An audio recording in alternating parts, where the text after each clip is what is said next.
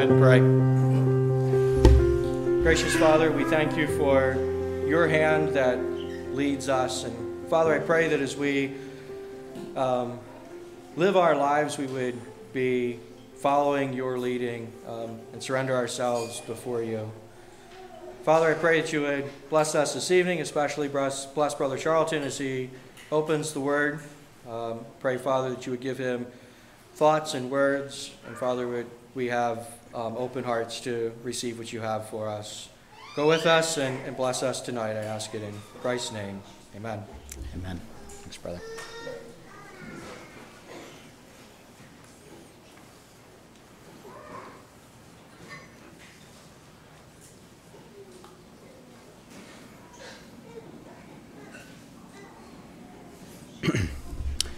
It's good? All right. Well, good evening, everyone. It's good to be with you all again here this evening, and happy to see some visitors that have come from out of town. You're most welcome here.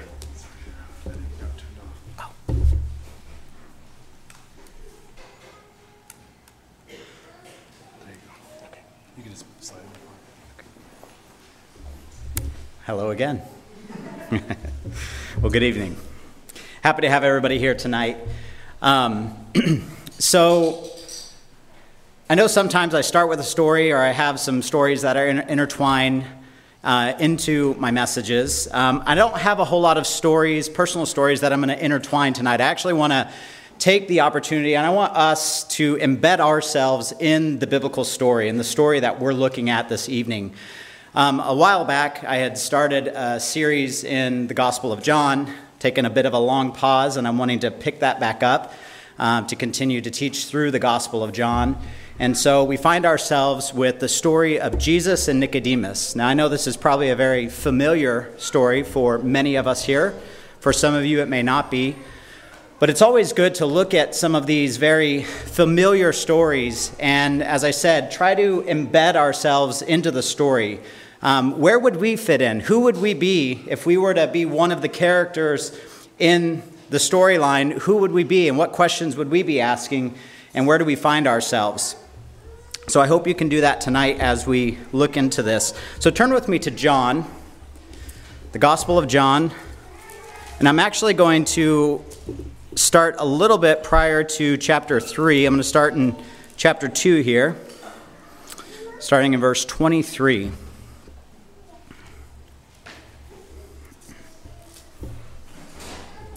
So John chapter 2, starting in verse 23, says, "Now when he was in Jerusalem at the Passover during the feast, many believed in his name when they saw the signs which he did. But Jesus did not commit himself to them because he knew all men, and he had no need that anyone should testify of man, for he knew what was in man. There was a man of the Pharisees named Nicodemus, a ruler of the Jews.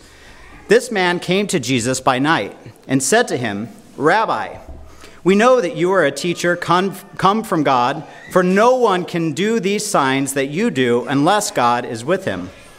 Jesus answered and said to him, 'Most assuredly I say to you, unless one is born again, he cannot see the kingdom of God.' Nicodemus said to him, 'How can a man be born when he is old? Can he enter a second time into his mother's womb and be born?' Jesus answered, 'Most assuredly I say to you, unless one is born of water and the Spirit, he cannot enter the kingdom of God. That which is born of flesh is flesh, and that which is born of spirit is spirit. Do not marvel that I said to you, you must be born again. The wind blows where it wishes, and you hear the sound of it, but cannot tell where it comes and where it goes. So is everyone who is born of the Spirit.' Nicodemus answered and said to him, 'How can these things be?'" Let's pray. Well, God, I just want to come before you this evening as we look at an old story, a story that is very familiar to many of us in here. And as we look at it this evening, Father, I pray that our hearts and our eyes can be open to see, that our ears can hear and understand, that we can glean from your word, Father, what you would have us, that we can come into a fuller understanding and a fuller and deeper relationship with Jesus Christ. Father, I thank you for the time and opportunity that we have to come together as brothers and sisters. May you be with us by your Spirit. In Jesus' name, amen.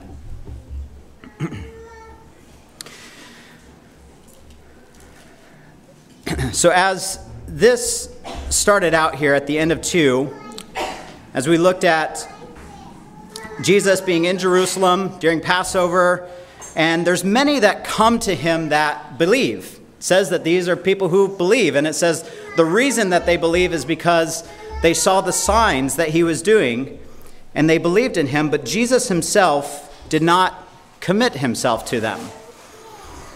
So I want us to look at these characters in 2 different ways. We have the historical characters themselves, these people who see the signs, believe in Jesus, and we have Nicodemus, the historical character who comes to Jesus by night and enters into a conversation with Jesus. So we have the historical reality of these individuals, but I want us to look at them as a type of person that believes when they see the signs, and a type of Nicodemus and how he responds to the person of Jesus in these stories.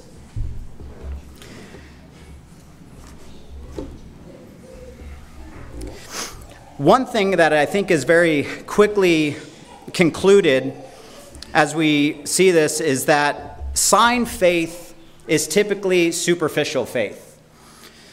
It's not uncommon as you go through the New Testament to see many people who marvel at the signs. They want to see a sign from Jesus. In fact, if we turn over to chapter 6, we can see this play out very prominently when Jesus feeds the 5,000.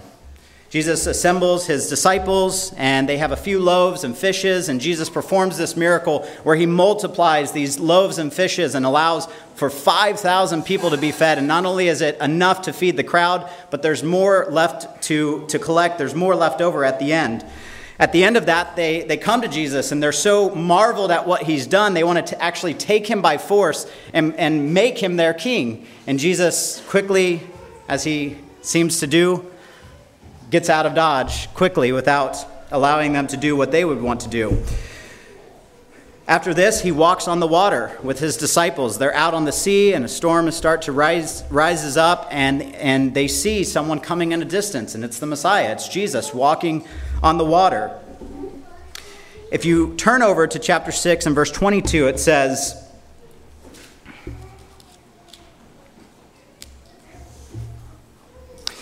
"On the following day, when the people who were standing on the other side of the sea saw that there was no other boat there except the one which his disciples had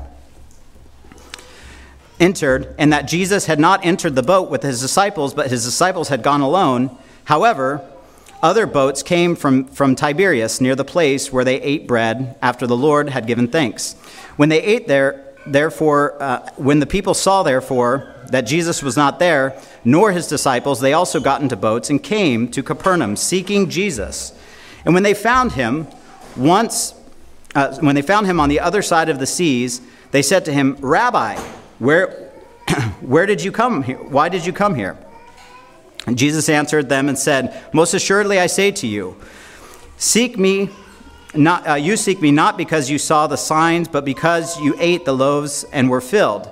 Do not labor for food which perishes, but for the food which endures to everlasting life, which the Son of Man will give, because God the Father has set his seal on him.' Then they said to him, 'What shall we do that we may work the works of God?' Jesus answered and said to them, 'This is the work of God, that you believe in him who sent me.' Therefore they said to him, 'What sign will you perform then, that we may see it and believe you? What work will you do?' So here we see, once again, this request and this desire that there's people who come to Jesus. They're enamored by the signs. They think and they see that there's something here, and they want to grasp at it, but they just need something a little extra. They're just not able to really take that needed step and fully trust in who Jesus is. We need to be able to see a sign and be reassured before we fully place our trust in who this man is. So seeing faith, many times, as I mentioned before, is superficial faith. If you continue in chapter 6, Jesus then begins to talk about one of his hard teachings. He starts to see that the crowds are around, and he begins to tell them about this time in the wilderness when their fathers were in the desert and how God provided manna in the wilderness for them and gave them food to eat. And Jesus then compares himself and says that he is that manna, he is that bread, that life that comes down from heaven, and that unless you eat his flesh and drink of his blood, that there is no life in you. I don't know about you, but if I could imagine, like if I was standing in the crowd and heard somebody say that, I'm being honest, I probably would be like, where is this coming from? Like, as far as I know, and what little I know of Leviticus, shouldn't consume blood. I'm pretty sure we shouldn't eat someone's flesh. This guy's got something going on here. I'm not so sure about it, but Jesus brings in these hard teachings that are hard for people to grasp on their face. And in that example there, if you turn over to verse 60, it says, "Therefore many of his disciples, when they heard this, said, 'This is a hard saying, who can understand it?'" I can sympathize with those guys. At the minimum, I'd be saying, this is a hard saying, who could understand it, if not saying, I'm out of here. And I think if we're honest, we all would we happen to have this opportunity to look at these things. Hindsight is 20/20, right? We have the full revelation of who Jesus is and the opportunity to understand what Jesus is getting at and what he means by the things that he's saying. But imagine actually being there in the crowd and saying, there's something about this guy named Jesus from Nazareth. He shows up on the scene. He feeds these people. The lame are walking. The blind are seeing. There's all these signs, and we want to believe with him, but we need just a little bit more, and we're getting closer to him, and then he gives a really hard teaching, and I'm not so sure I want to go that direction. Not only that, if you continue, in verse 66 says, "From that time on, many of his disciples went back and walked with him no more." Then Jesus said to the 12, "Do you also want to go?"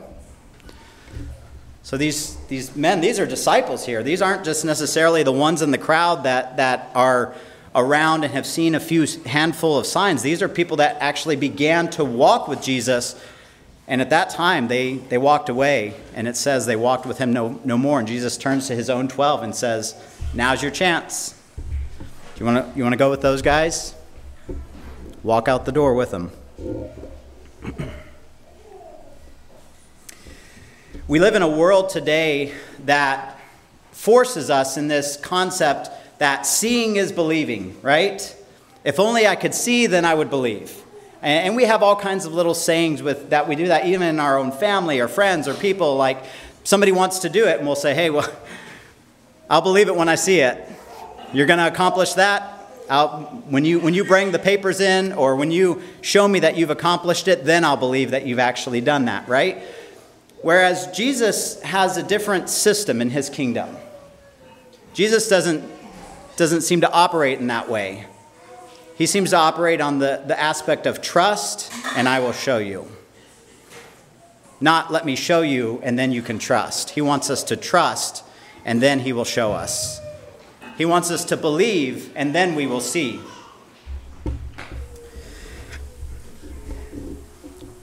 There's a commentator named Blank. He says, in reference to John chapter 2 there at the end, verses 23 and 24, where it was talking about these people who believed Jesus because of the signs, but yet Jesus did not commit himself to them.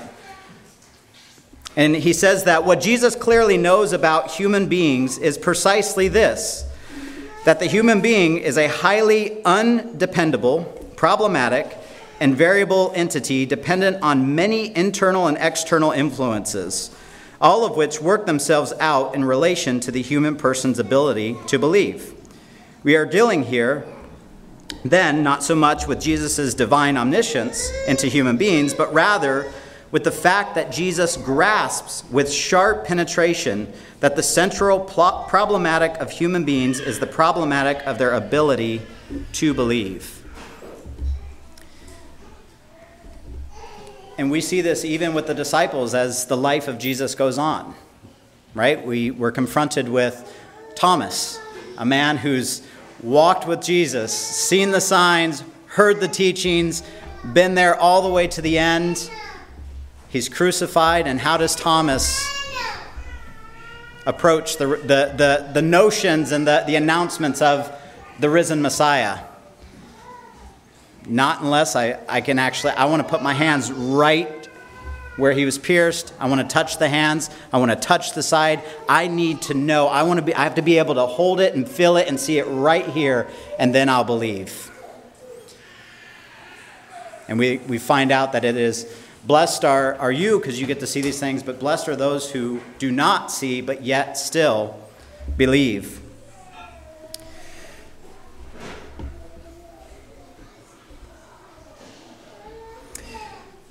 So many of these people, as we saw there even from chapter 6, his own disciples deciding to walk away from Jesus. These hard teachings were too much. They saw the signs.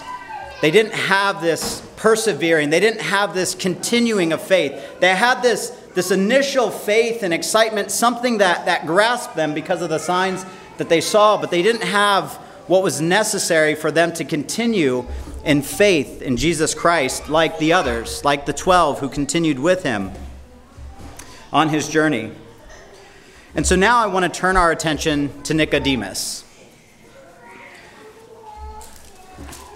Nicodemus in chapter 3, verse 1 here, it gives us a little bit of information about him. We know that he is one of the ruling religious authorities, right? He's a leader of the Jews. And he comes by Jesus at nighttime. Now maybe, I think, there's speculation. Who knows? Why did he come to Jesus by night? We aren't given a whole lot of information in the text, so we can make some speculation. Maybe he was coming to Jesus by night because he didn't want his other religious colleagues to see him talking to this man who performed miracles and signs, this Jesus of Nazareth.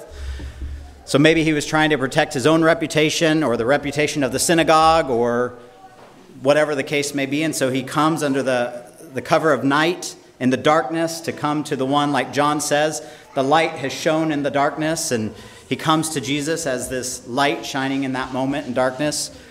Or maybe Nicodemus wasn't fearful about those things. Maybe he was waiting and looking for just the opportunity in the still and the quiet to actually come and engage with Jesus in a time that would be more meaningful, when the crowds weren't surrounded by him and when his followers and his disciples weren't taking up his time and attention, where Nicodemus could engage one-on-one with him. We don't know what the reason is that he comes by night. But we do see a progression of Nicodemus. What we know about his life, he comes up 3 times in the book of John.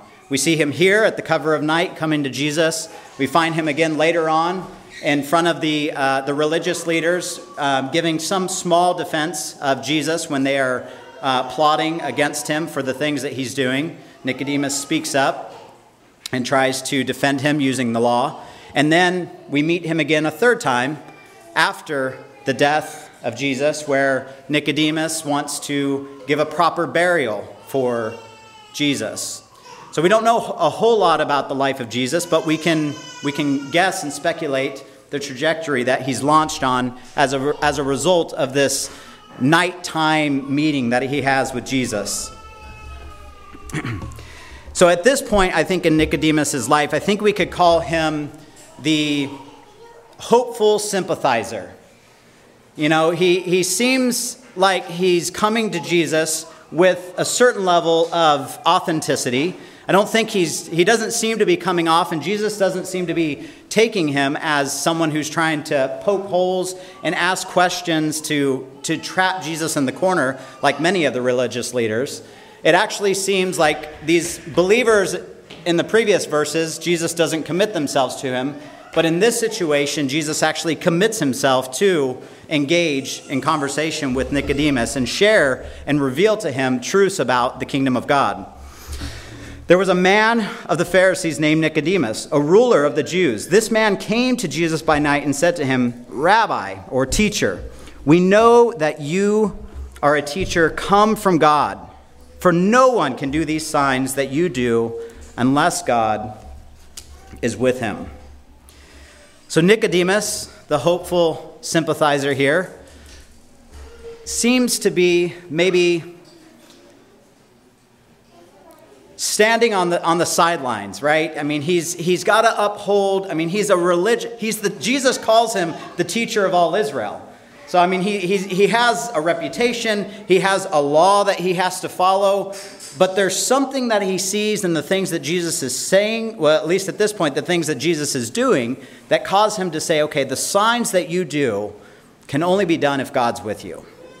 And he calls him a teacher, and rightfully so. Jesus is a teacher. He is no less than that, but as we know, he is much more than that, right? But at this point, what is revealed and what Nicodemus knows is that Jesus is the teacher who has come from God.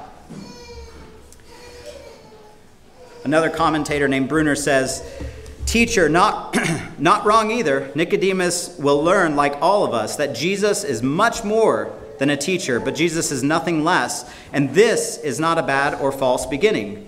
Some liberal Christians have stopped where Nicodemus begins, and the consequences have been tragic. But some conservative Christians have failed to take Jesus' teachings very seriously, with tragic consequences too. So here he's highlighting something that there's kind of two errors, right? Two camps that people can fall into, and we don't want to go to either side of that ditch. One, that, Jesus, he was a great man. He's got a great list of moral teachings. We can look to him as a leader to respect and learn and put his teachings and principles into practice, but he's no more than that. And then there's another side of that where Jesus' teachings, we focus so much at who he is as the Savior, but his teachings within the Sermon on the Mount and what they mean for us, those things aren't meant for us. And I'll give you a quote here. This is actually from the Schofield Reference Bible. It says, "The Sermon on the Mount, in its primary application, gives neither the privilege nor the duty of the church. These are found in the epistles. Under the law of the kingdom, for example, no one may hope for forgiveness who is not first forgiven." So what he's highlighting here is that Sermon on the Mount is not for us. If we look to that, according to that, we can't be forgiven unless we also forgive. Well, as we know, we want to come to Jesus not just as a great teacher, but also recognizing he is so much more. Not only that, as Peter reveals and others, he is the Christ, that the Christ, the Messiah, the promised one who is to come, the anointed one of God's kingdom, who is ushering in a new kingdom. Not a kingdom that's sometime out in the future, but no, Jesus is inaugurating a new kingdom and a new order with new laws for the here and the now. And so Nicodemus is confronted with this fact that Jesus is a teacher to be listened to. And so Jesus gets straight to the point. He doesn't seem to thank Nicodemus for his recognition. He doesn't seem to affirm him in his statements of the recognition of him as a good teacher. It just says, Jesus answered and said to him, "Most assuredly I say to you, unless one is born again, he cannot see the kingdom of God." Jesus' prophetic ability to get right to the heart of what needs to happen here. Jesus is getting to the core of the reason in which he's come into this world to proclaim God's kingdom. But now he's talking to Nicodemus and letting him know there's a whole new path.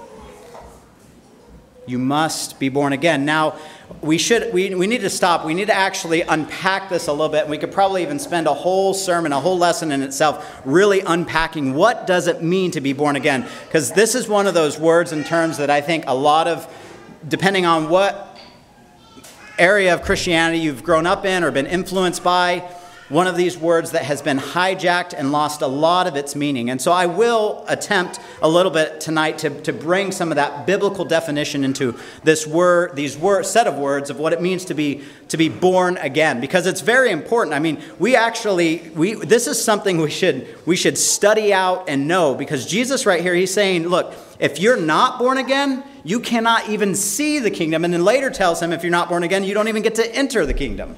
So there's a necessity to see it and a need to enter it, but there's something that has to happen for every single person. And this is not just for the Gentiles. Right here we have the teacher of all Israel, and Jesus tells him, you have to start at square one, just like everybody else. Abraham's your father, you have to be born again. And Nicodemus, even it seems like in his questioning, Nicodemus said to him, how can a man be born again when he is old? Can he enter a second time into his mother's womb? It's almost like Nicodemus is saying, wait a second. I'm the teacher of all Israel. I'm a leader in the Pharisees. Okay, let me look back. I've got David. I've got Moses. I've got Abraham. And I have to go back to the beginning? Like I have to go back to like when I was in my mom's womb and be born and start from scratch. And so he's looking at this. It seems like Nicodemus is starting to grapple with the implications of what Jesus is saying. He's telling him he needs to start over. That he doesn't have the answer. He doesn't have the solution. Jesus is saying you have to start from the beginning. And actually, Chrysostom talks about this being born again as a way of thinking about it is being born from the beginning. Being born from above, going back to that which was originally meant from the beginning.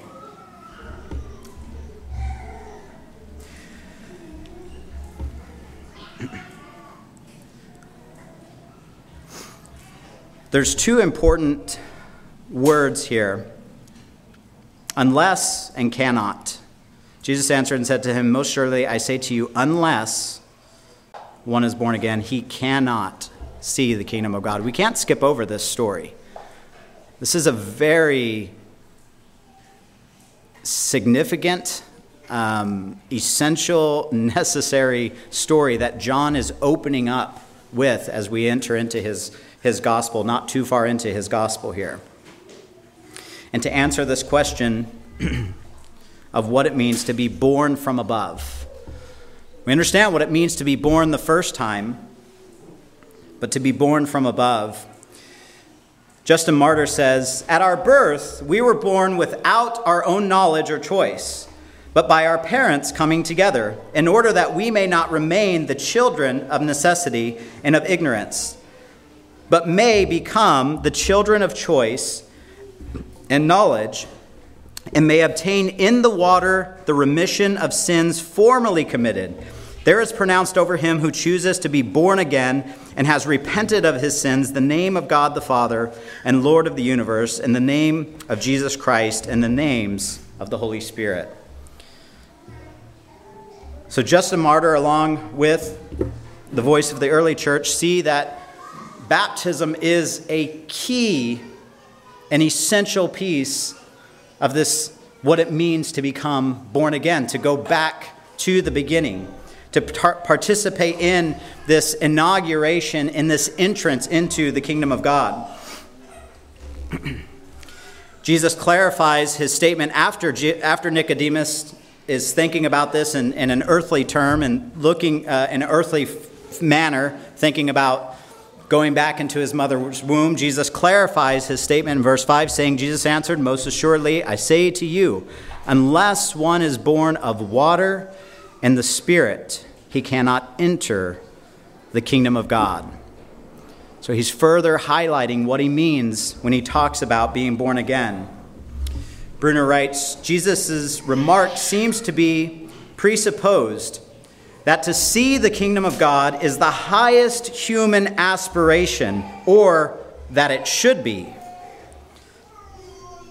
To see the kingdom of God is Jesus' different enough description of the universal human longing for life that it can give us pause. Jesus clearly has the conviction that human beings need more than ordinary credentials in order to see the kingdom or to live in the full sense of the word. We need, whether we know it or not, and so we ought supremely to desire to see and to be in the kingdom of God. Chrysostom says, Christ speaks obscurely because he wishes to rouse his hearers to ask questions and to render them more attentive. That quote there resonates with me. Like, I can only imagine, like, sitting there as, Jesus, thanks for meeting with me this evening. You are a teacher come from God. No one can do the things that you do unless God is with him. And then Jesus opens up, most assuredly I say to you, unless one is born again, he cannot enter the kingdom of God. And it's kind of like, come again?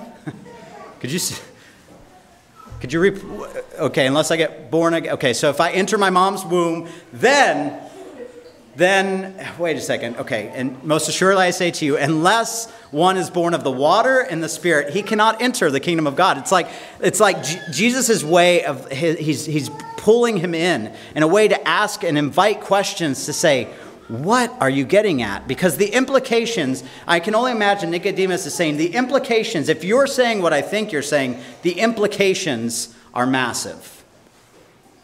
And what's interesting about that is that not only is it the implications scandalous, even in that day for Nicodemus and for the Jewish authorities and for all his own followers and everything, it's actually just as scandalous today, the claims that Jesus is making.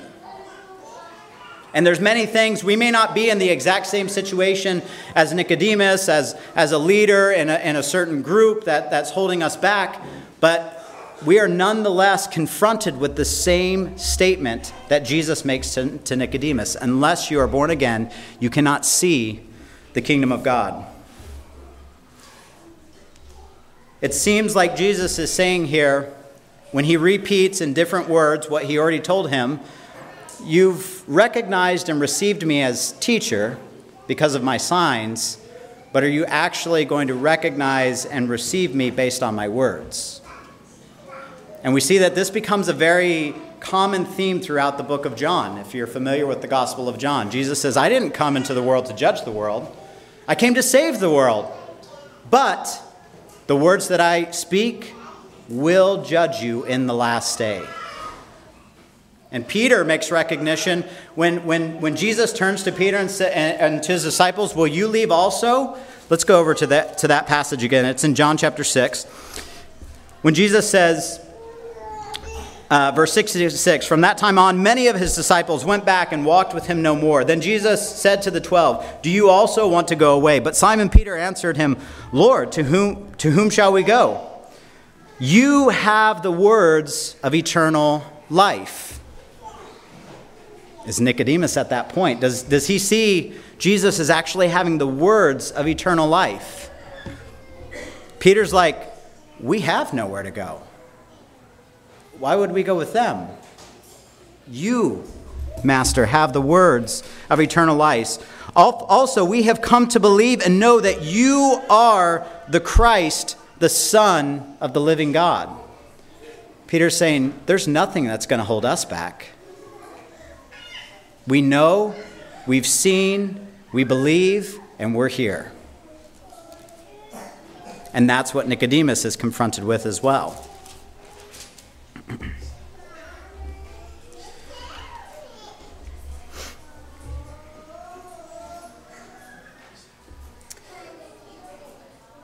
So he's being called to a complete and new beginning. Nicodemus is like, no, Jesus, I want to go forward. I don't want to go backward. Like this born again thing, like entering this, like I want to go forward, not backward. And Jesus says, And unless you go backward, you can't go forward. You have to rethink what you think you know. And Jesus does this again and again with each person that he meets in his ministry.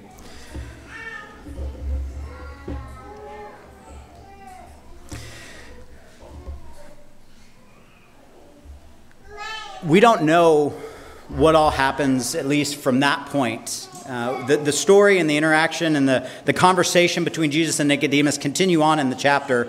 We don't have time tonight to get into Moses and the serpent in the wilderness and how the Son of Man in the same way has to be lifted up. It's a great story and a wonderful thing to unpack. Wish we could go into it. We don't have enough time. But what we're getting at and what we're seeing here is that Nicodemus is ultimately going to be left with a decision. And it's what Jesus does with all of his people, whether it's Peter, whether it's Matthew, whether it's any of his disciples, they're always left with the decision. Are you going to follow me? And are you willing to follow me no matter what it costs? And that call is for his disciples that he calls early on. That call is for Nicodemus. And by implication, that call is to all of Israel via the teacher of all Israel being Nicodemus. And that call is still for you and for me. And how do we respond? As we can see, Jesus at various times checks in with his disciples. How you doing, Peter? You ready to walk out the door with the other guys? We have to continue to make sure that we're walking in step with Christ. It's not just a one and done. It's not just, hey, Nicodemus, very easy. This whole born again thing, once you're in, it's good. And you can just move on with your life. Just make sure you stay in line. That's not how Jesus operates.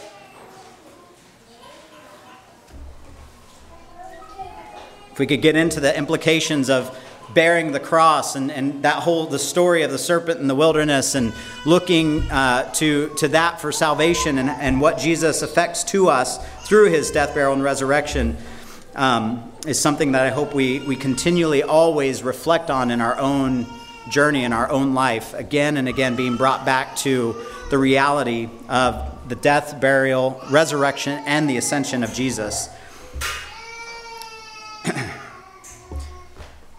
I want to contrast, at least right now, a response from someone else who's a religious leader, who's very similar to Nicodemus in the sense that he's a Hebrew of a Hebrew, Jew of Jews. He is a leader, a Pharisee of a Pharisee.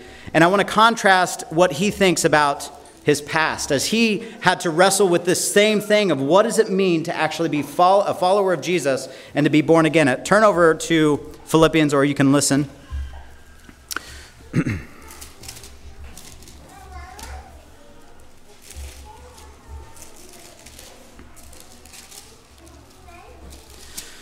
So, as I mentioned, we want to, as we're looking at Nicodemus as a historical character in this story, but also thinking about, in your own life, Nicodemus as a type.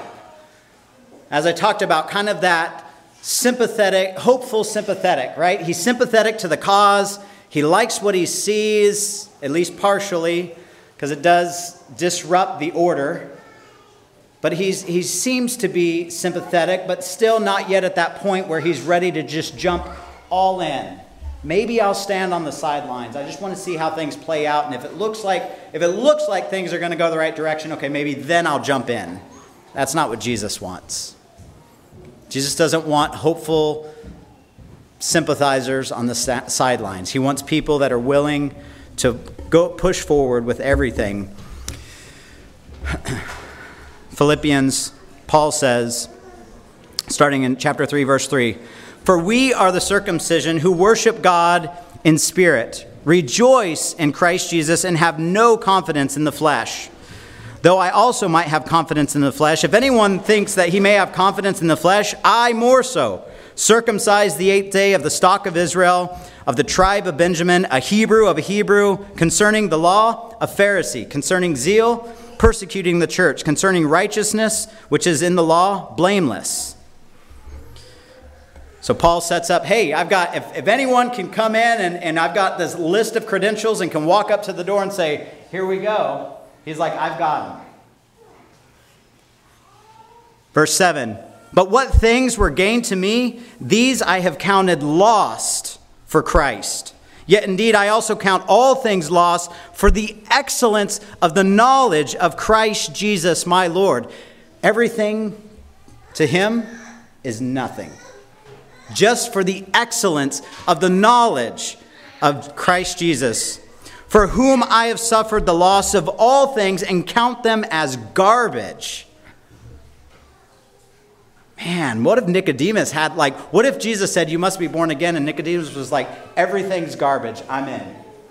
Man, that would have been that would be a page turner, right? I mean, the scriptures, all of them are page turners, but I'm sure we all would be locked in like, whoa, the teacher of all Israel just said, what if it was Nicodemus that was making this statement when Jesus says, unless a man be born of water and the Spirit, he cannot enter the kingdom of God. And Nicodemus was like, sign me up, nothing else matters. Paul says, it's garbage that I may gain Christ and be found in him, not having my own righteousness, which is from the law, but that which is through faith in Christ, the righteousness which is from God by faith, that I may know him and the power of his resurrection and the fellowship of his sufferings, being conformed to his death, if by any means I may attain the resurrection of the dead. Nothing compares. Everything else not only pales in comparison, is garbage in comparison. That's Paul's perspective.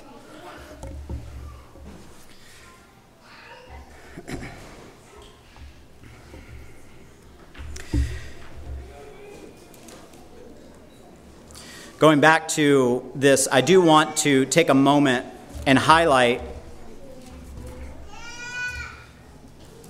this being born of water and spirit, and further clarify what it means to be born again, at least in the sense that Jesus is talking about. Nicodemus, like every serious Jew of the time, and hearing Jesus' water, will have immediately thought back to the most recent revival that was happening in Israel.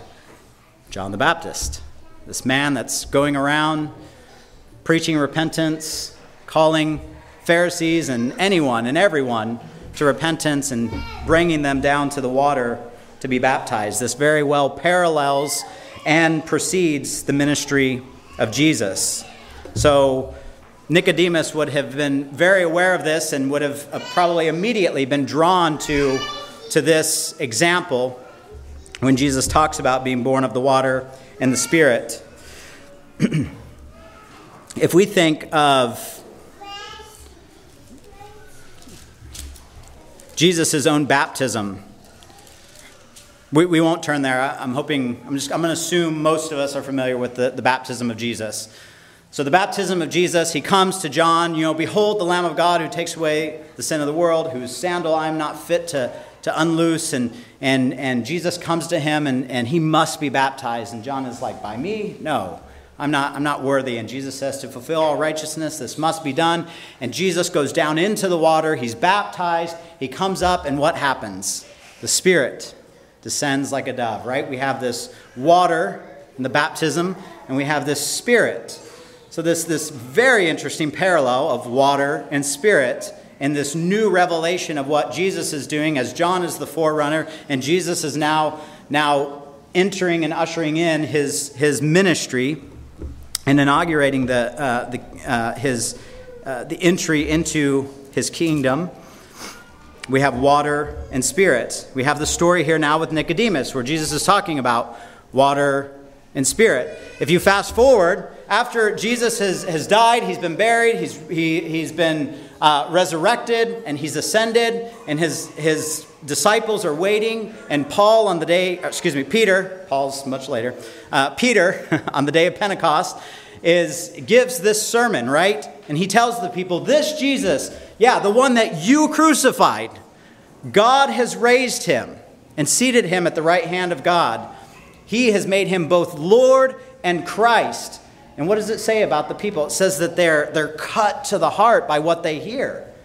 They're moved by what they hear. Wait a second. Hold on. That's another one of those. Wait, could you say that again? Come again? Like that guy, he's the one, and we just participated in that? And Peter's like, yep. And what do we do? How can we make this right? Is there any way for this to be made right?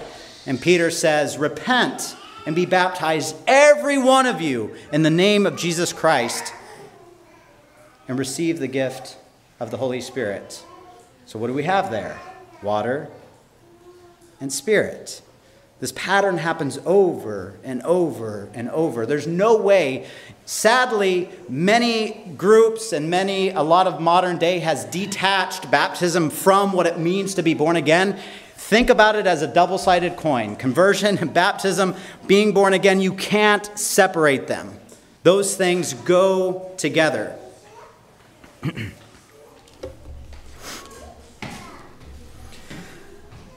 As I mentioned before, it's a scandal not only in the day of Jesus, but it's still a scandal even today for a lot of people. Because we've reduced it down to an experience, a decision I made at some point, some feeling I had internally, and I gave my heart to the Lord, and that was the point in which I was born again. But Jesus says, unless you've been born again or born of the water and Spirit, and every example we have here has to do with water baptism and the promised and blessed gift of the Holy Spirit given at that point to the one who has gone in faith into those waters. And this is why it's important to think about repentance and all the things, counting the cost. Do we have enough to follow Jesus to make that decision? Are we at the place where Nicodemus is? It sounds interesting, Jesus. Or are we at the place where Paul is? Everything's rubbish, and I'm pushing forward to that prize.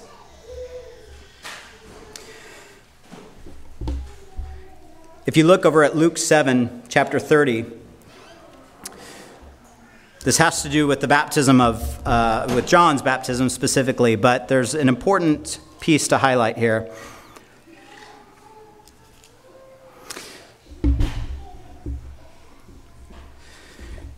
It says, but the Pharisees and lawyers rejected the will of God for themselves, not having been baptized by him.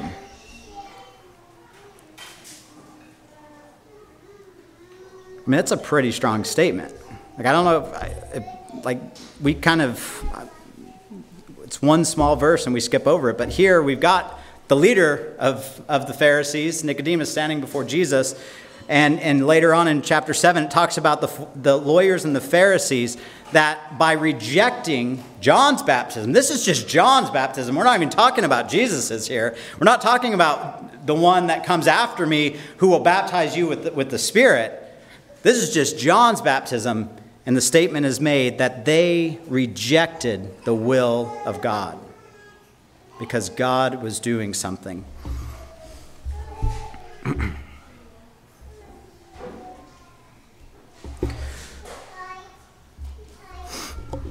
going to read a quote here from Bruner as well. Being members of the synagogue, or for that matter, of the church, does not automatically mean being members of the reborn people of God. A people now being almost audaciously reinaugurated, rebirthed by Jesus. Who does Jesus think he is? He is shaking the foundations of everything until now considered holy. You people of God absolutely must be born all over again from above in order to be the true people of God, is what Jesus is actually saying in these words. If we didn't know Jesus better, we could think that this is an almost fanatical remark. Your present religion, however holy you may think it is, will not give you the required new birth. Nicodemus, you need, by faith in me, to be Spirit baptized with water into my new community, the church, in order to be born anew. We trust that Jesus will justify what seems here to be a radical departure from the sacred heritage. If Jesus is the Messiah, perhaps he may be allowed to redefine redefine matters in Israel and beyond. One can understand why many of those who were responsible at that time for the purity of the faith entrusted to Israel were deeply disturbed by Jesus' coming onto the scene. What would we have done in such a radical upstart who completely overturned everything we had held sacred until he came? To tell the people of God that they are not the people of God, it is not unusually good. It is not usually good form to tell them that in order to become the people of God, as Jesus is now effectively telling them that they must commit themselves to him, can seem highly presumptuous. But this is exactly what our present verses are doing. And we need to feel the shock, for Jesus is addressing new people of God as well.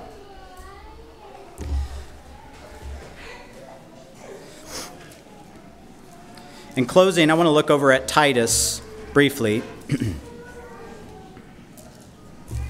Titus chapter 3.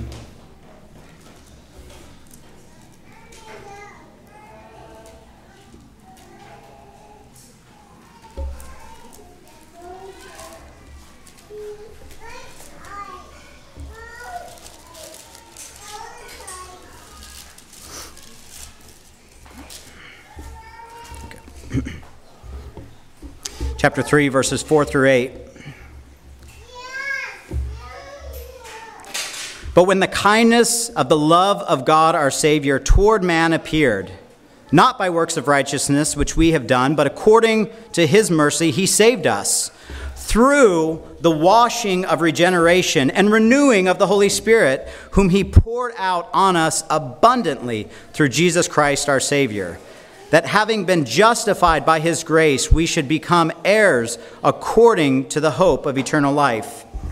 This is a faithful saying, and these things I want you to affirm constantly, that those who have believed in God should be careful to maintain good works. These things are good and profitable to men.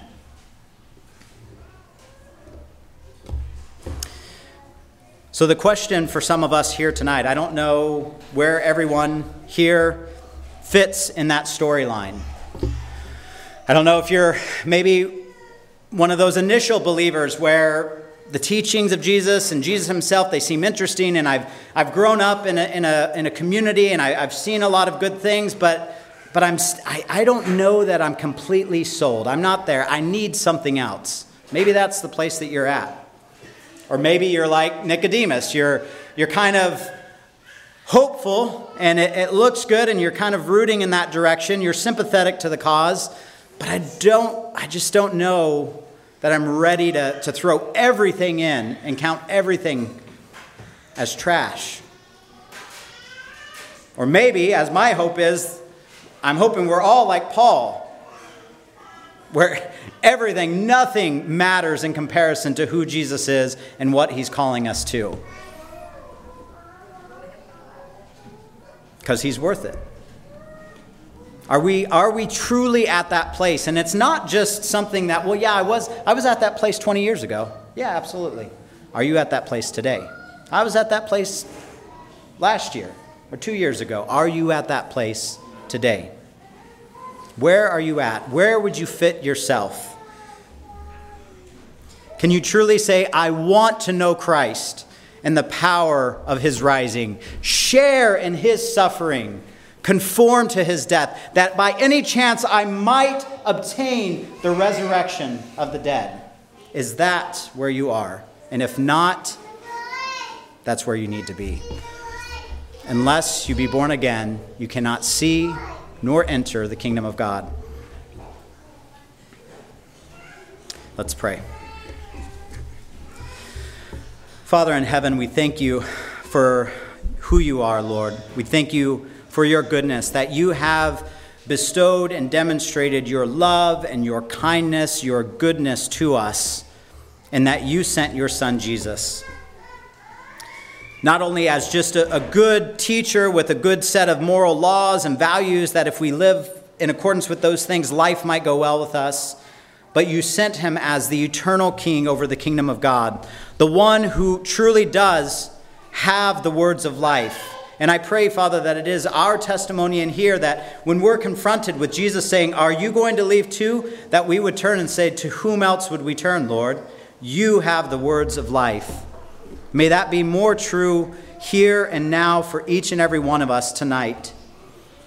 May we draw near to you in true faith and true sincerity of heart, knowing and believing that you give your Spirit abundantly to those who ask, to those who seek, to those who knock. And Father, we want to be faithful. We thank you for this story that we've been able to look at tonight as we think about what it was like for Nicodemus to come to Jesus in the cover of night and to engage in that conversation and to have his world completely flipped and turned and opened in a way that he never even knew or understood. And I pray that we can come to that place like Paul where we can say everything, our list of credentials, our life, everything is nothing, is ready to be surrendered and given over, and that we can have that ongoing surrender and walk of life. It's in Jesus' name we pray.